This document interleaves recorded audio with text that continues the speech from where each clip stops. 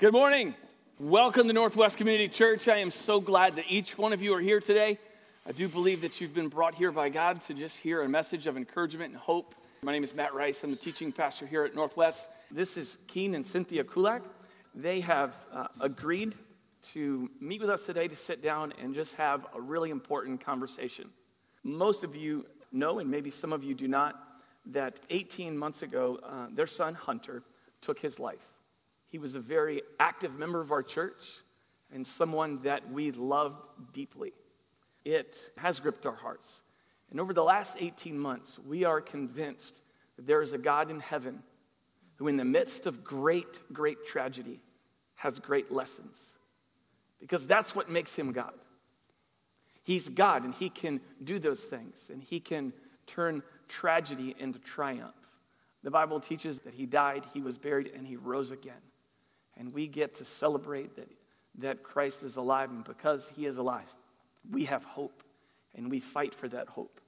And so today, what we want to do is we want to encourage you that you're here for a purpose, and God has a message for you. I just pray that you would be open to hear what God would teach you this morning, and that you would pray for the Kulaks as they share from their heart. I'm not sure how you got here or what way or invitation or whatever that might be, but I'm absolutely convinced that God, again, has you here for a purpose. So we want to go ahead and get started. I'm going to ask them some questions. They're going to share from their heart. And let me go ahead and ask the Lord's blessing upon our time. I'd love to pray for us, okay? God in heaven, we are here today because of you, and we're here today for you. We recognize that the scripture is very clear that you died, you were buried, and you rose again. And because Jesus did that, we can have a relationship with God. And Lord, we thank you for that. We thank you for the hope that we have and the hope that we fight for. I pray that today, that you would use Keen and Cynthia and their words of hope to encourage us, to inspire us, and to challenge us. Lord, I am convinced, wherever we are in our walk of faith, you can use today to speak something very clear to us. And I pray that you would do just that. In Jesus' name, amen. Amen. I'm going to have a couple of questions for them to sort of navigate our time together. The question that we're going to finish with is, what has God taught you? What has God taught you? If we could summarize over the last 18 months, what has God taught you? Really what I want to start with is we want to get to know you guys. And so before we jump into all the lessons that maybe you've learned and the trial that you have been through this tragedy, I want to ask you a question. Just let us know who you are. Cynthia, you first. I don't know how I drew the short straw, but I'll be first. I was born in Southern California to first-generation believer parents who worked for a company called Campus Crusade for Christ. It's now called Cru. They traveled all over Europe, decided they wanted to start a family, were told they could never have children, so they began the adoption process by coming back to the States, which that was before the World Wide Web and all that stuff. So they had to come back to the States to work on that. Anyways, found out they were pregnant with me. I like to say that I'm a miracle, but then they had three more children, two sisters and a brother, who are also miracles. Yeah, Keen wanted me to make sure that I said that to my sister and brother who are here. She felt that way, really, Shelley. Normal family life, went to church on a regular basis. At the ripe old age of 5, I was at called a Good News Club, and I decided that I needed to be saved from myself and from my sin, and so I put my trust in Jesus. I have seen God's provision in so many ways since that time. I wasn't, in jail or a drug dealer or anything like that before I turned 5, but I have seen his hand. My mom almost died of a brain aneurysm that burst. My brother was diagnosed with leukemia and almost died a couple times. My father died at an early age of 55, like 6 weeks after we were married. So I've seen I've seen some trials, and I would have to say that the glue that has held me together has been my personal relationship with Jesus. Now it's your turn. Oh, cool. So I'm Keen, if you couldn't figure out the difference. My testimony is the exact same as hers, except for everything. So I grew up in Connecticut and really had a great middle-class home. My parents were awesome parents. I had two brothers, two sisters, and life was good. About 8th grade, my parents moved, and with that came unsettledness a little bit, and so I started dabbling in drugs, which what 8th graders don't. So, just kidding, that's a joke. After 25 years of student ministry, that was a joke. But no, I didn't connect to anything. And so that life kept taking me further and further down, drinking and drugs and everything associated with it. And eventually, I got into the University of Connecticut. And if you were at Hunter's funeral, you know, but they had this weird 1.2 grade point average requirement. And so I didn't... He didn't meet it. Yeah, I didn't. So they sent me a letter that summer saying, hey, thanks for coming. We're going to encourage you to go somewhere else. So I did. I started figuring out what the next path was. And my parents had moved to Florida for some other reasons. And so I could stay in my brother's condo in Connecticut, or I could move to Florida and live with them for free. And so I moved to Florida, and there a girl asked me to go to church with her. Well, I used to party with the people I went to church with up in Connecticut, so why not go to church with people in Florida? And there I heard the gospel. I heard the gospel clearly articulated, and I heard the message of Jesus and the hope that I can have in Jesus, and that he can take me out of the lack of hope and give me a hope and a future. And so I came to ask Jesus to be my Lord and Savior, and that set my life on a whole new course. Okay, so now we have Cynthia, we have Keen getting cleaned up, and now all of a sudden, how did the Kulak marriage happen? So it was a good thing he got himself cleaned up, or God got him cleaned up, because I don't know that I would have dated him or even thought of a potential date with him if I'd met him before. I was not the girl that brought him to church. It was somebody else, thankfully. So sorry, I'm taking all your stuff, all your... No, it's all good, baby. See, I didn't tell him any of these little comments in between, because then it's called mumble chatter. Right, yes. I'm well aware of that. So Keen and I we met in Florida. My parents had moved there, and then obviously he had moved there. We actually met on a blind date, and I did not make a very good first impression. You can ask Keen about that story later. But we did eventually end up dating, and he asked me to marry him, which was great. Shortly after that, he took a new job in Chicago, and so we moved there. Very cold, very far from family. We knew no one. We became really good friends with each other, and I think that was helpful in our marriage because we had to rely on each other. We couldn't run home, or we couldn't, go out with friends or whatever. I think at one point he looked across the kitchen table from me, and he's like, it'll really be nice when we have some friends and can go out. And I'm like, what does that mean? Like, you're tired of me already? So yeah, it was a challenging time, but God was gracious to give us some really neat friends. We had Drew there, and began to feel this urge to want to move closer to family. I pretty much was done with the 100 days of no sun, and we just felt the urge to be closer. So that brought us to North Carolina with a job, and we ended up having 2 more boys here, Hunter and Parker, and we lived in Apex. We were living the dream. We had a white house with a white picket fence. We had a dog. We had 3 beautiful boys, very active. We were involved in leadership roles in our church. We had a pretty good marriage. I mean, obviously, there's things that What?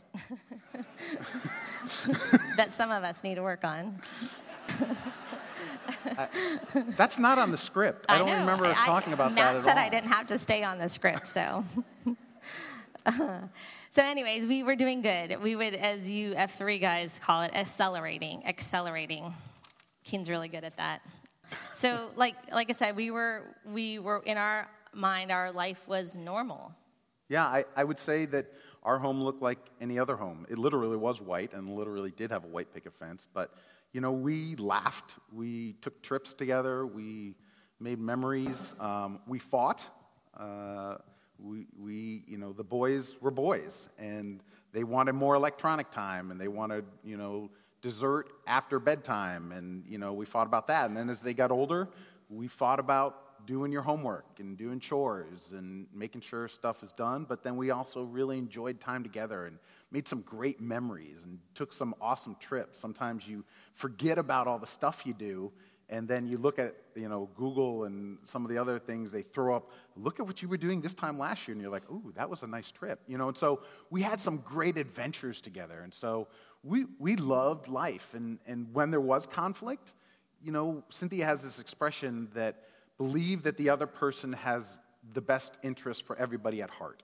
So, in other words, they weren't trying to tear the other person down. They were just fighting what they thought would be better for everybody. And so if you believe the best about one another, we overcame some of those conflicts. And, our approach to parenting was always, let's shepherd their hearts, not change the behavior. And if we could get their heart to be in line with the Lord and in line with what Scripture said, that the behavior will follow. And sometimes we were great at that. Sometimes she didn't do well. Just kidding, baby. I had to get something in. But we were just a normal home. So now we've got to know you guys. I don't know about you, but sitting from here, this is really fun. Okay, my perspective here, this is fun. This little banter going back in here. But so 3 boys. But for those of us that know, and maybe those of us that don't know, Hunter, it would be very difficult for us to put into one word and summarize this kid. It would be very difficult for us to do that. So what we thought would be helpful for you is to take a look at this video of a moment with Hunter. Bend forward. I don't want you to put me in here, though. We won't lock it. I just want to see if you won't lock it. No, I want to see if you can. Come on, you've seen Ocean's 11. Let's see if you can actually fit. All right, put the lid down. Let's see if the lid. You gotta pull it down yourself, dude. I'm right You just here. You gotta just pull. I don't trust you guys. Trust us. I'm your father. Dude, That doesn't mean I if we trust close you. it, you have about 10 seconds of oxygen and you're dead, so we're not going to close Yeah, we're not gonna close it. 10 seconds. All right, I got my phone. I'm good. it. I'm going to get oxygen out of my phone. Can you close it yourself? I think you're, honestly, I don't think it's going to close. I think your back's too high. I'm serious. I want to have evidence of you fitting. No, I don't think is that as far as you can go? Yeah. You need to work on your flexibility, man. Dead. Hold on, wait. Go. Can you turn sideways? Like, try to get your knee, like one knee up here. Just sideways, like as I can go. Pull this leg up. No, this leg won't fit though, like that. It won't? Nah. Oh, there you go. It's not gonna. Yeah, it's the same way.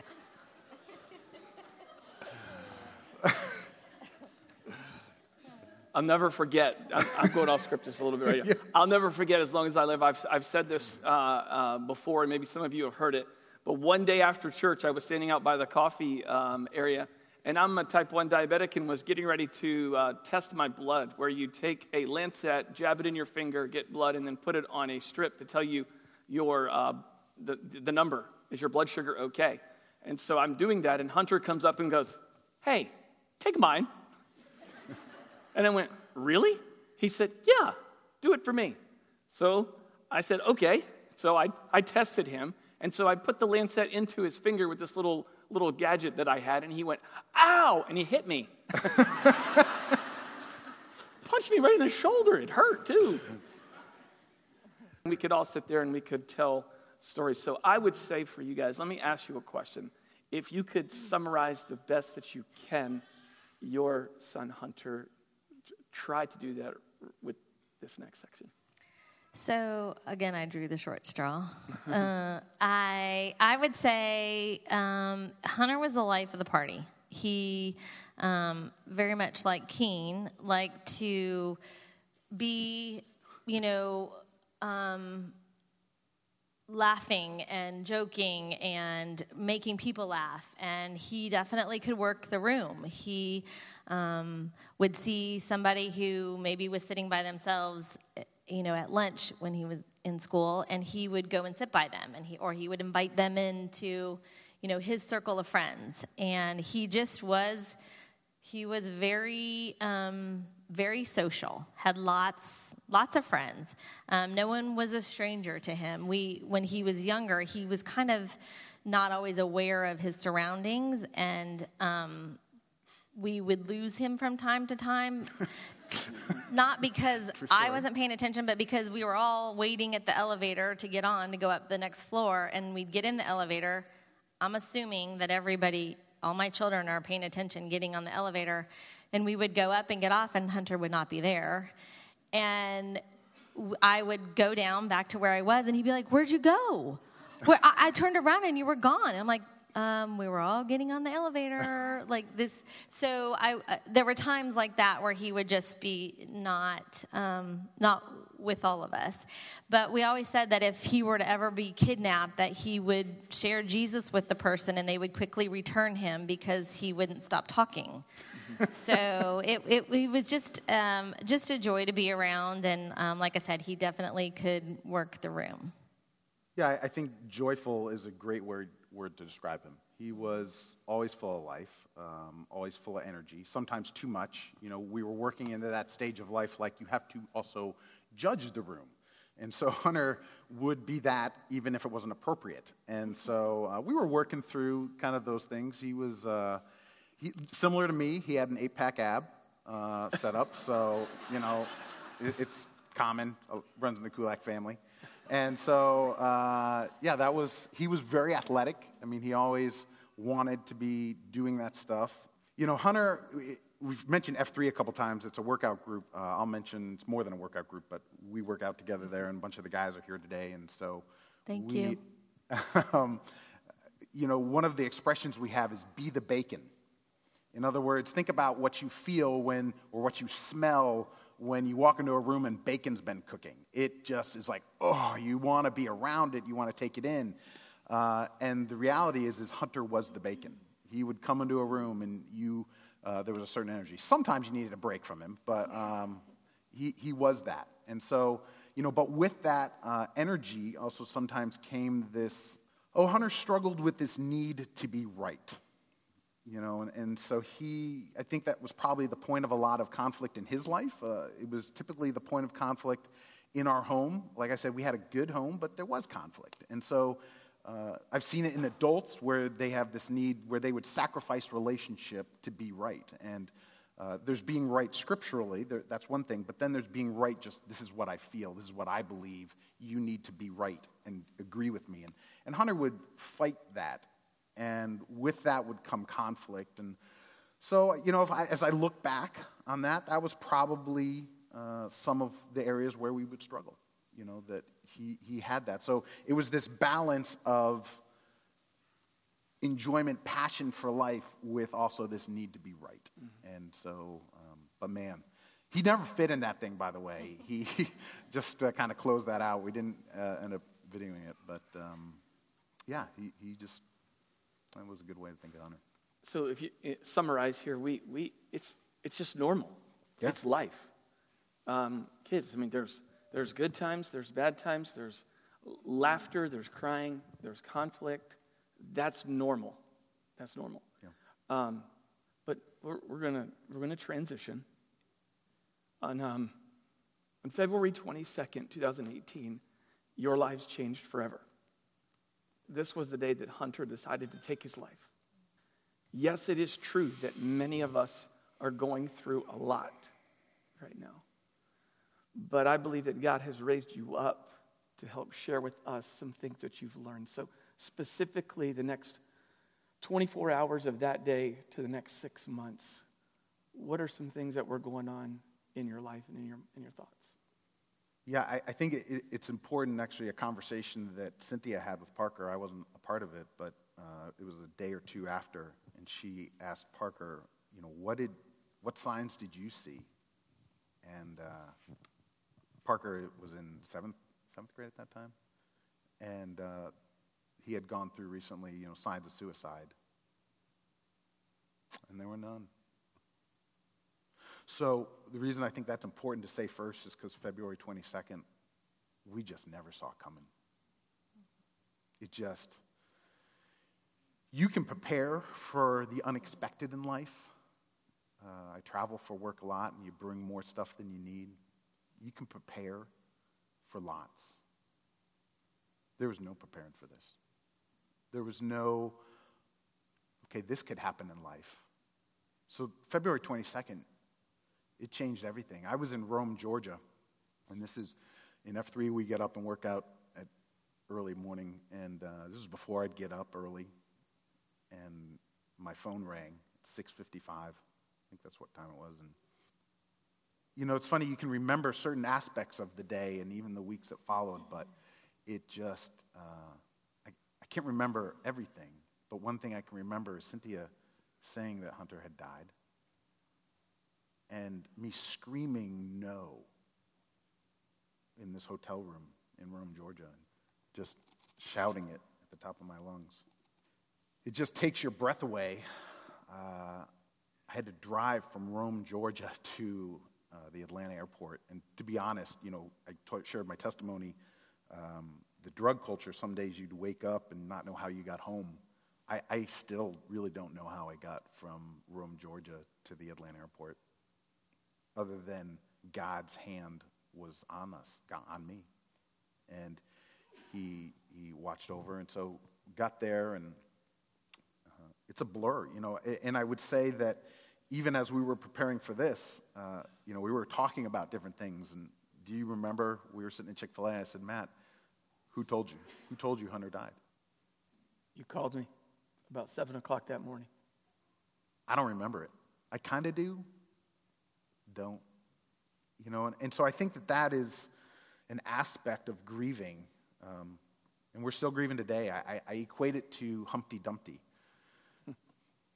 Keep the jokes down, people. But, I feel like I'm Humpty Dumpty. And now, in our circumstance, the king's men aren't putting us back together. The king himself, King Jesus, is putting us back together. But, man, we are fractured and we're broken. And there's a lot of cracks in the shell with this fall. I don't know if you want to. I've got more to add, but what was that first 24 hours kind of like for you? So for me, the first 24 hours were intense, to say the least. King was out of town, so I had to call him. And like King said, I don't remember exactly the words that were said. That kind of is a blur.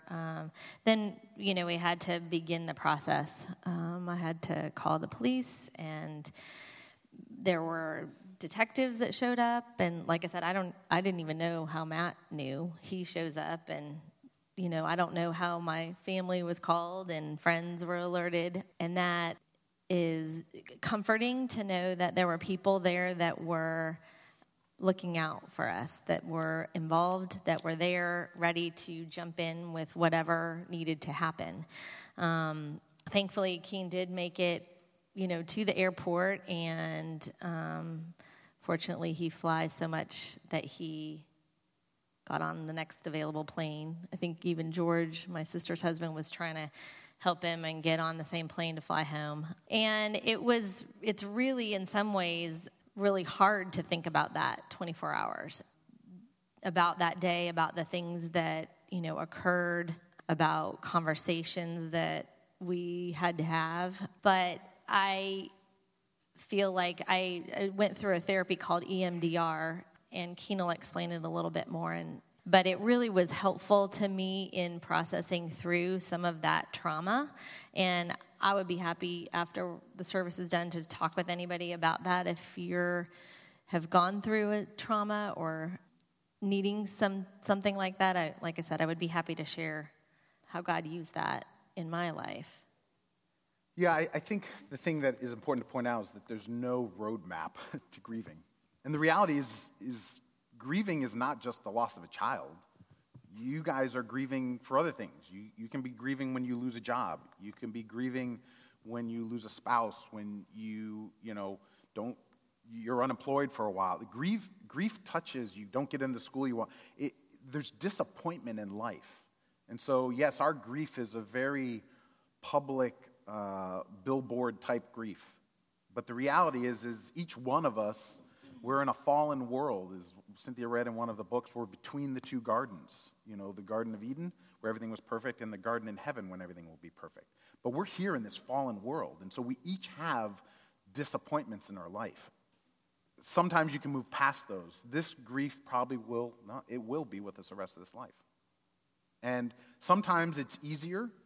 Sometimes we can handle the grief better. This year has been harder, actually, because sometimes they're further apart, but when they hit much harder.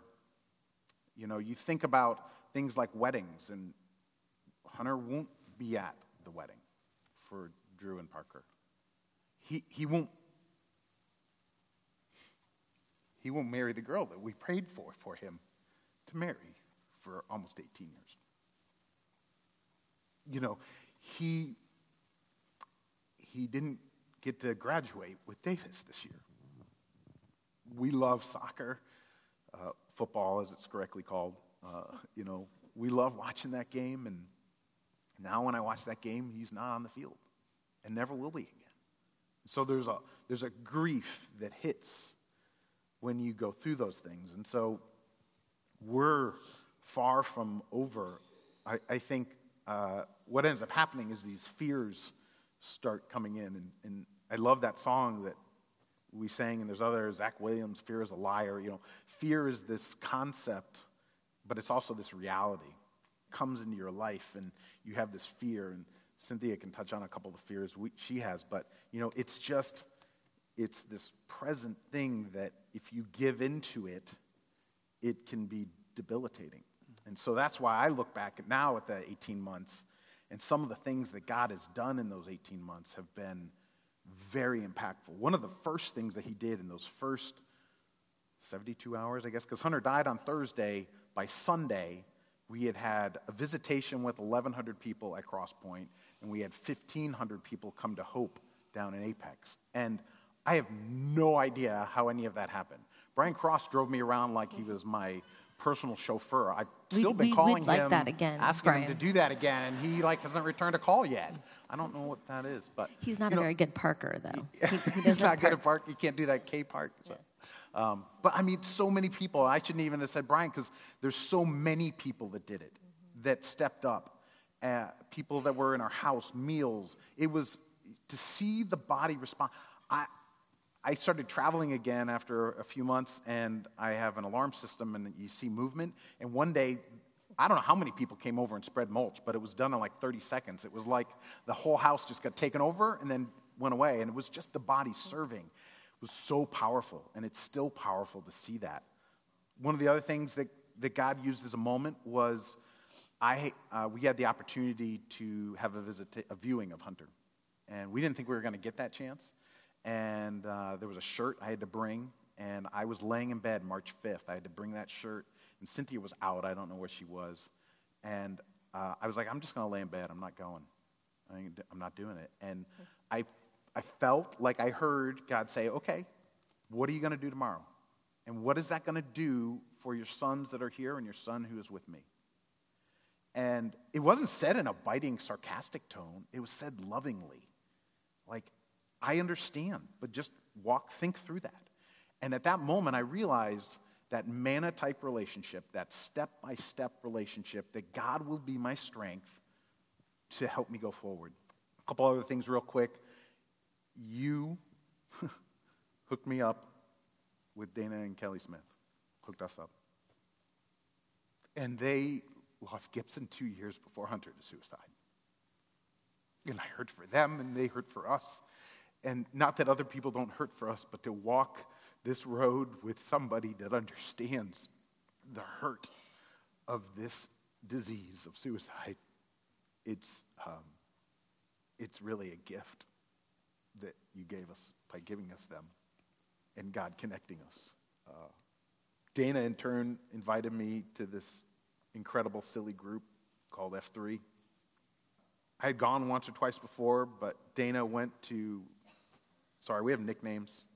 So Jeff, Ma Bell, and asked if I could get a new nickname to honor Hunter. I mean, who does that? And so they let me change my nickname to Liverpool because that was Hunter's favorite team. And that is hard and a blessing at the same time.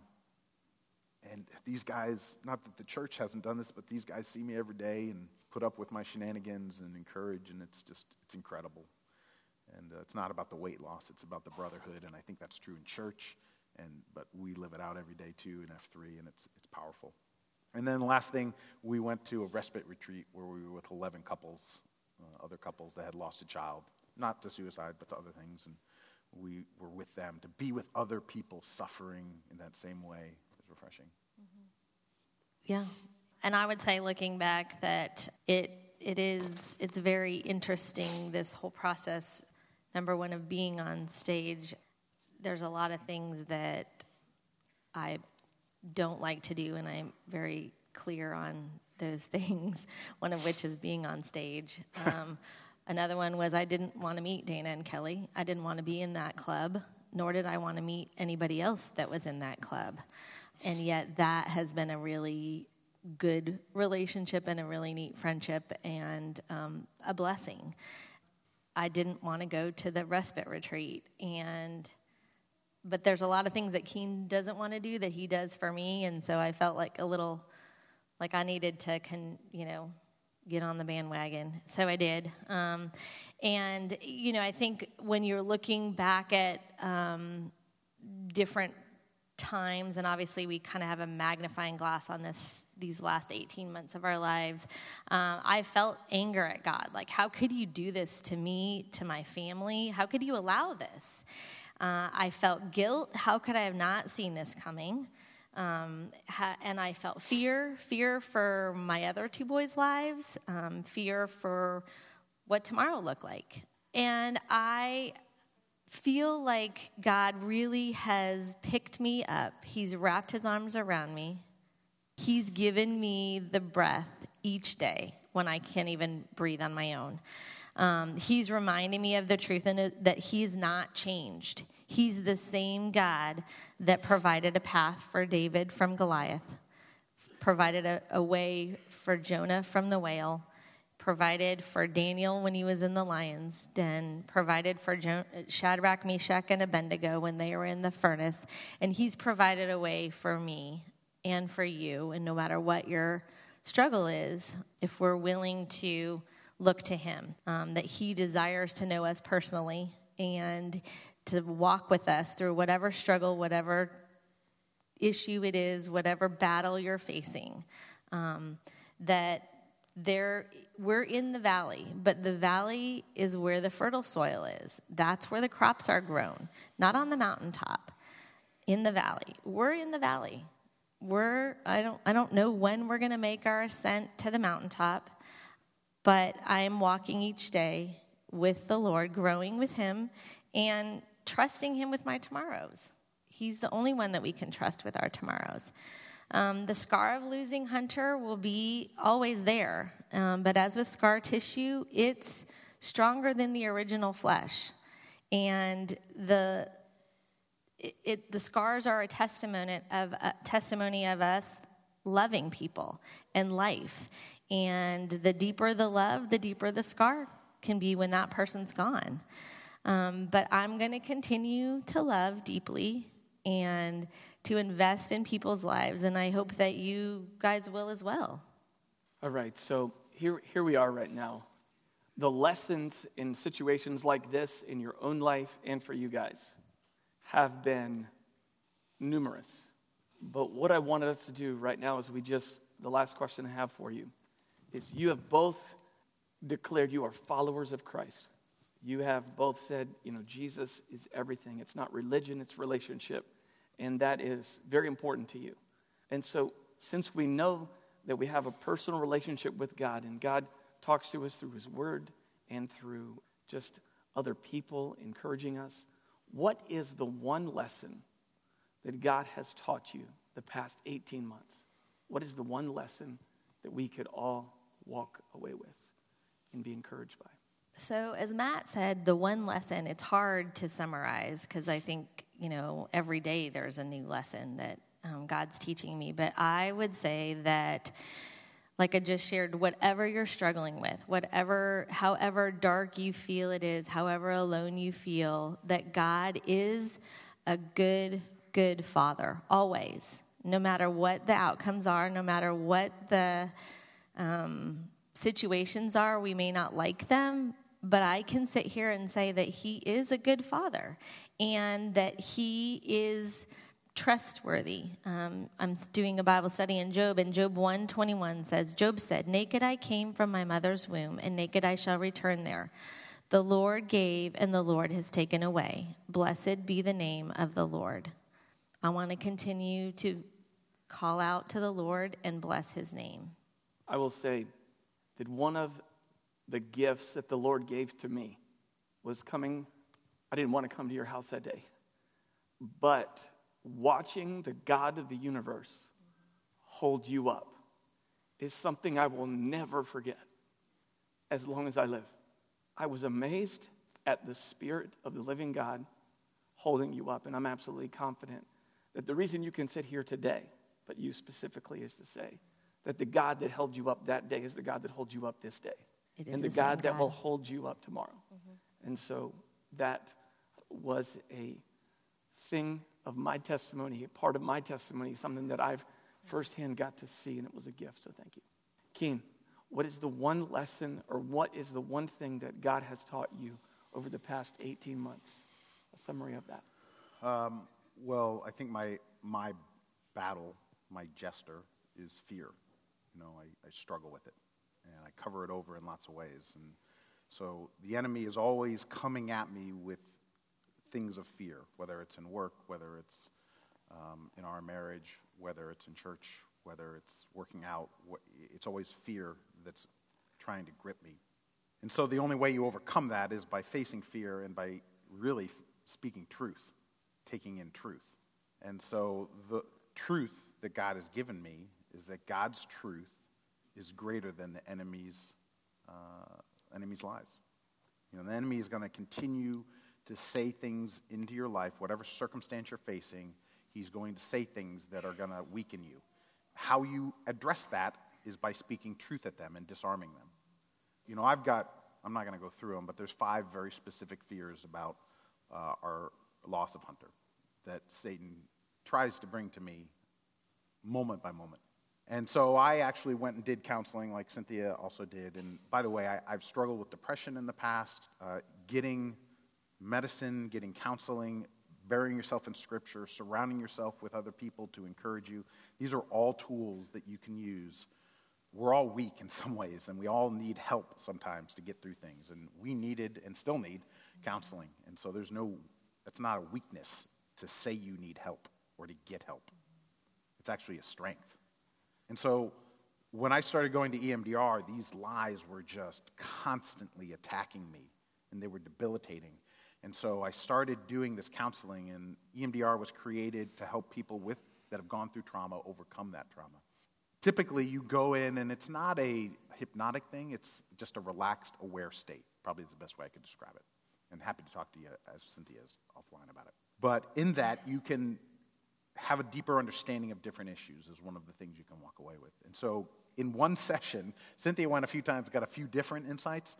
I went and got 4 insights in one session, and it's exhausting when that happens. But he gave me 4 specific truths, God did, that has carried me through whenever I've been attacked, and I'll share those with you guys real quick. The first is, Hunter and I had a fight Saturday, and he died on Thursday. And that Saturday, we were settling down and working through it, and he goes, "But Dad, you expect me to be perfect." And I said, "No, I just expect you to give your best."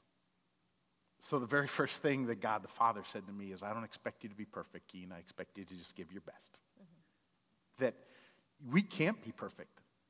Only God was perfect. So we can't be perfect, but we have the standard that we hold ourselves to that's so false. But the very next thing he took me to was Jesus on the cross.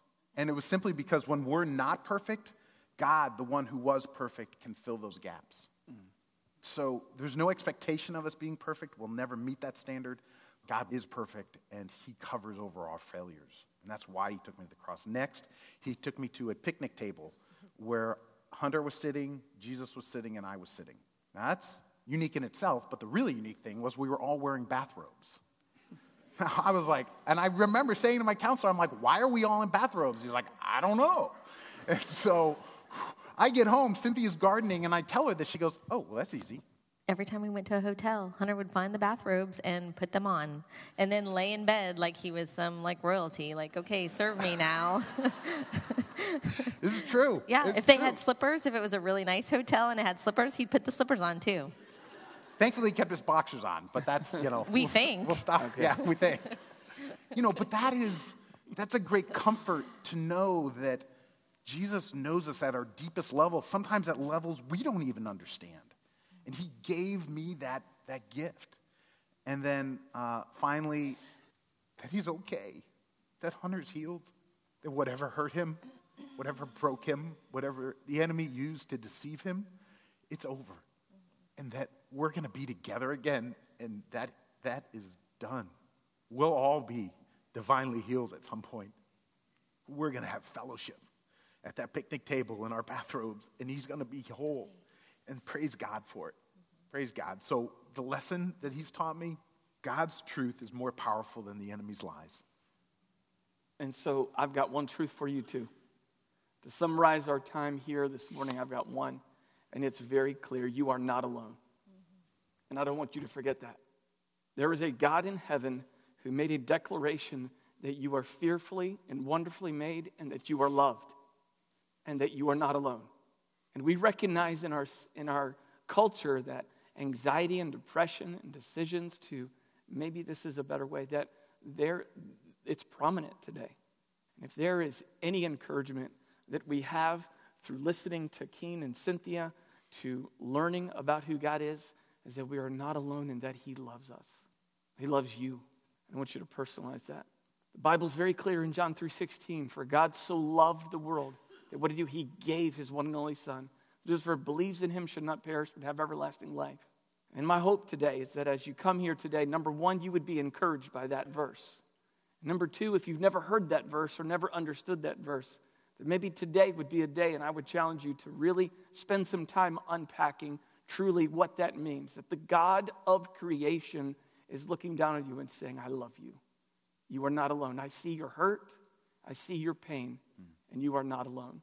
Whether it's a marriage situation that is not where it can be and should be, whether it's a job situation, where it's a parenting situation, whatever the case might be, maybe it's anxiety or depression, you are not alone and God loves you. And I'm going to keep saying it and keep saying it and keep saying it. And listen, on Tuesday at 12 o'clock, you can get the podcast and you can listen to it again. Because I want us to really understand about who God is. The Christian faith is not rooted in the absence of doubt. It is firmly rooted in the abundance of hope. Did you hear that?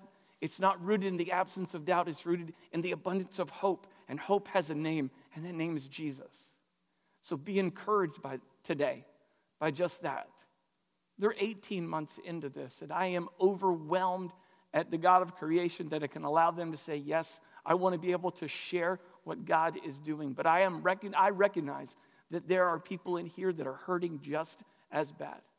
And so if you could hear another thing is you're not alone, and there is a family here to hold you up and to be there for you. I would say this to us is we can talk ourselves into doubting one of God's promises, or we can grab hold of the grace and the courage and the hope that he offers. And at the end of the day, that's my hope for us today, is not to doubt one of the promises that are offered, but to grab a hold of the hope and courage that King Jesus offered and paid for, because he was on a cross and he made a bold declaration and he said these words, it is finished. It is finished. What is finished? It's finished for us to be forgiven of our sins so that we can have a relationship with God that's possible through Jesus. And so to you two, I love you. You are a gift to my soul, to my life. You have, in the middle of these 18 months, you have encouraged us and our church family more than you could ever ask or imagine. And we look forward to what King Jesus is going to continue to teach you so that you might be able to teach us. And then we might do this thing together, holding each other up, crying and laughing and doing just that. We've got a song that we're going to do. It's called The Goodness of God. It is a song that's been so meaningful to Keenan and Cynthia. And I really, if you want to just let the team play, then you can do that. If you want to sing along, I want to invite you to sing along. But ultimately what I want you to do is I really want you to hear the words of this song. You know, today you've heard Cynthia say that one lesson I could teach you is that God is a good, good Father. And then she used another word, always. And Keen says, I'm going to remember the promises of God over the enemies of the lie. I'm going to remember truth because Jesus said, I am the way, the truth, and the life. And then another one is, you are not alone. So as we think of those points and as we sing this last song, I want you to remember the goodness of God that we serve. Let me pray for us as the band gets set to lead us in this song. Holy God, there is no one like you. There is no one. We get here today and we recognize that we are grateful that you can hold us up. Lord God, if there is anyone in here, which I know, that they are just struggling for whatever reason, I pray that you would just be an encouragement to them right now. That, Lord God, that you would uphold them with your righteous right hand. Lord, you would be real. You would help them to realize how good you are, how full of truth you are, and that, Lord, you would redeem the situation that they're walking in right now. Lord, I pray that you would use this song for us to go out of this place and recognizing and celebrating that you are a good Father and there is no one like you. In Jesus' name I pray, amen.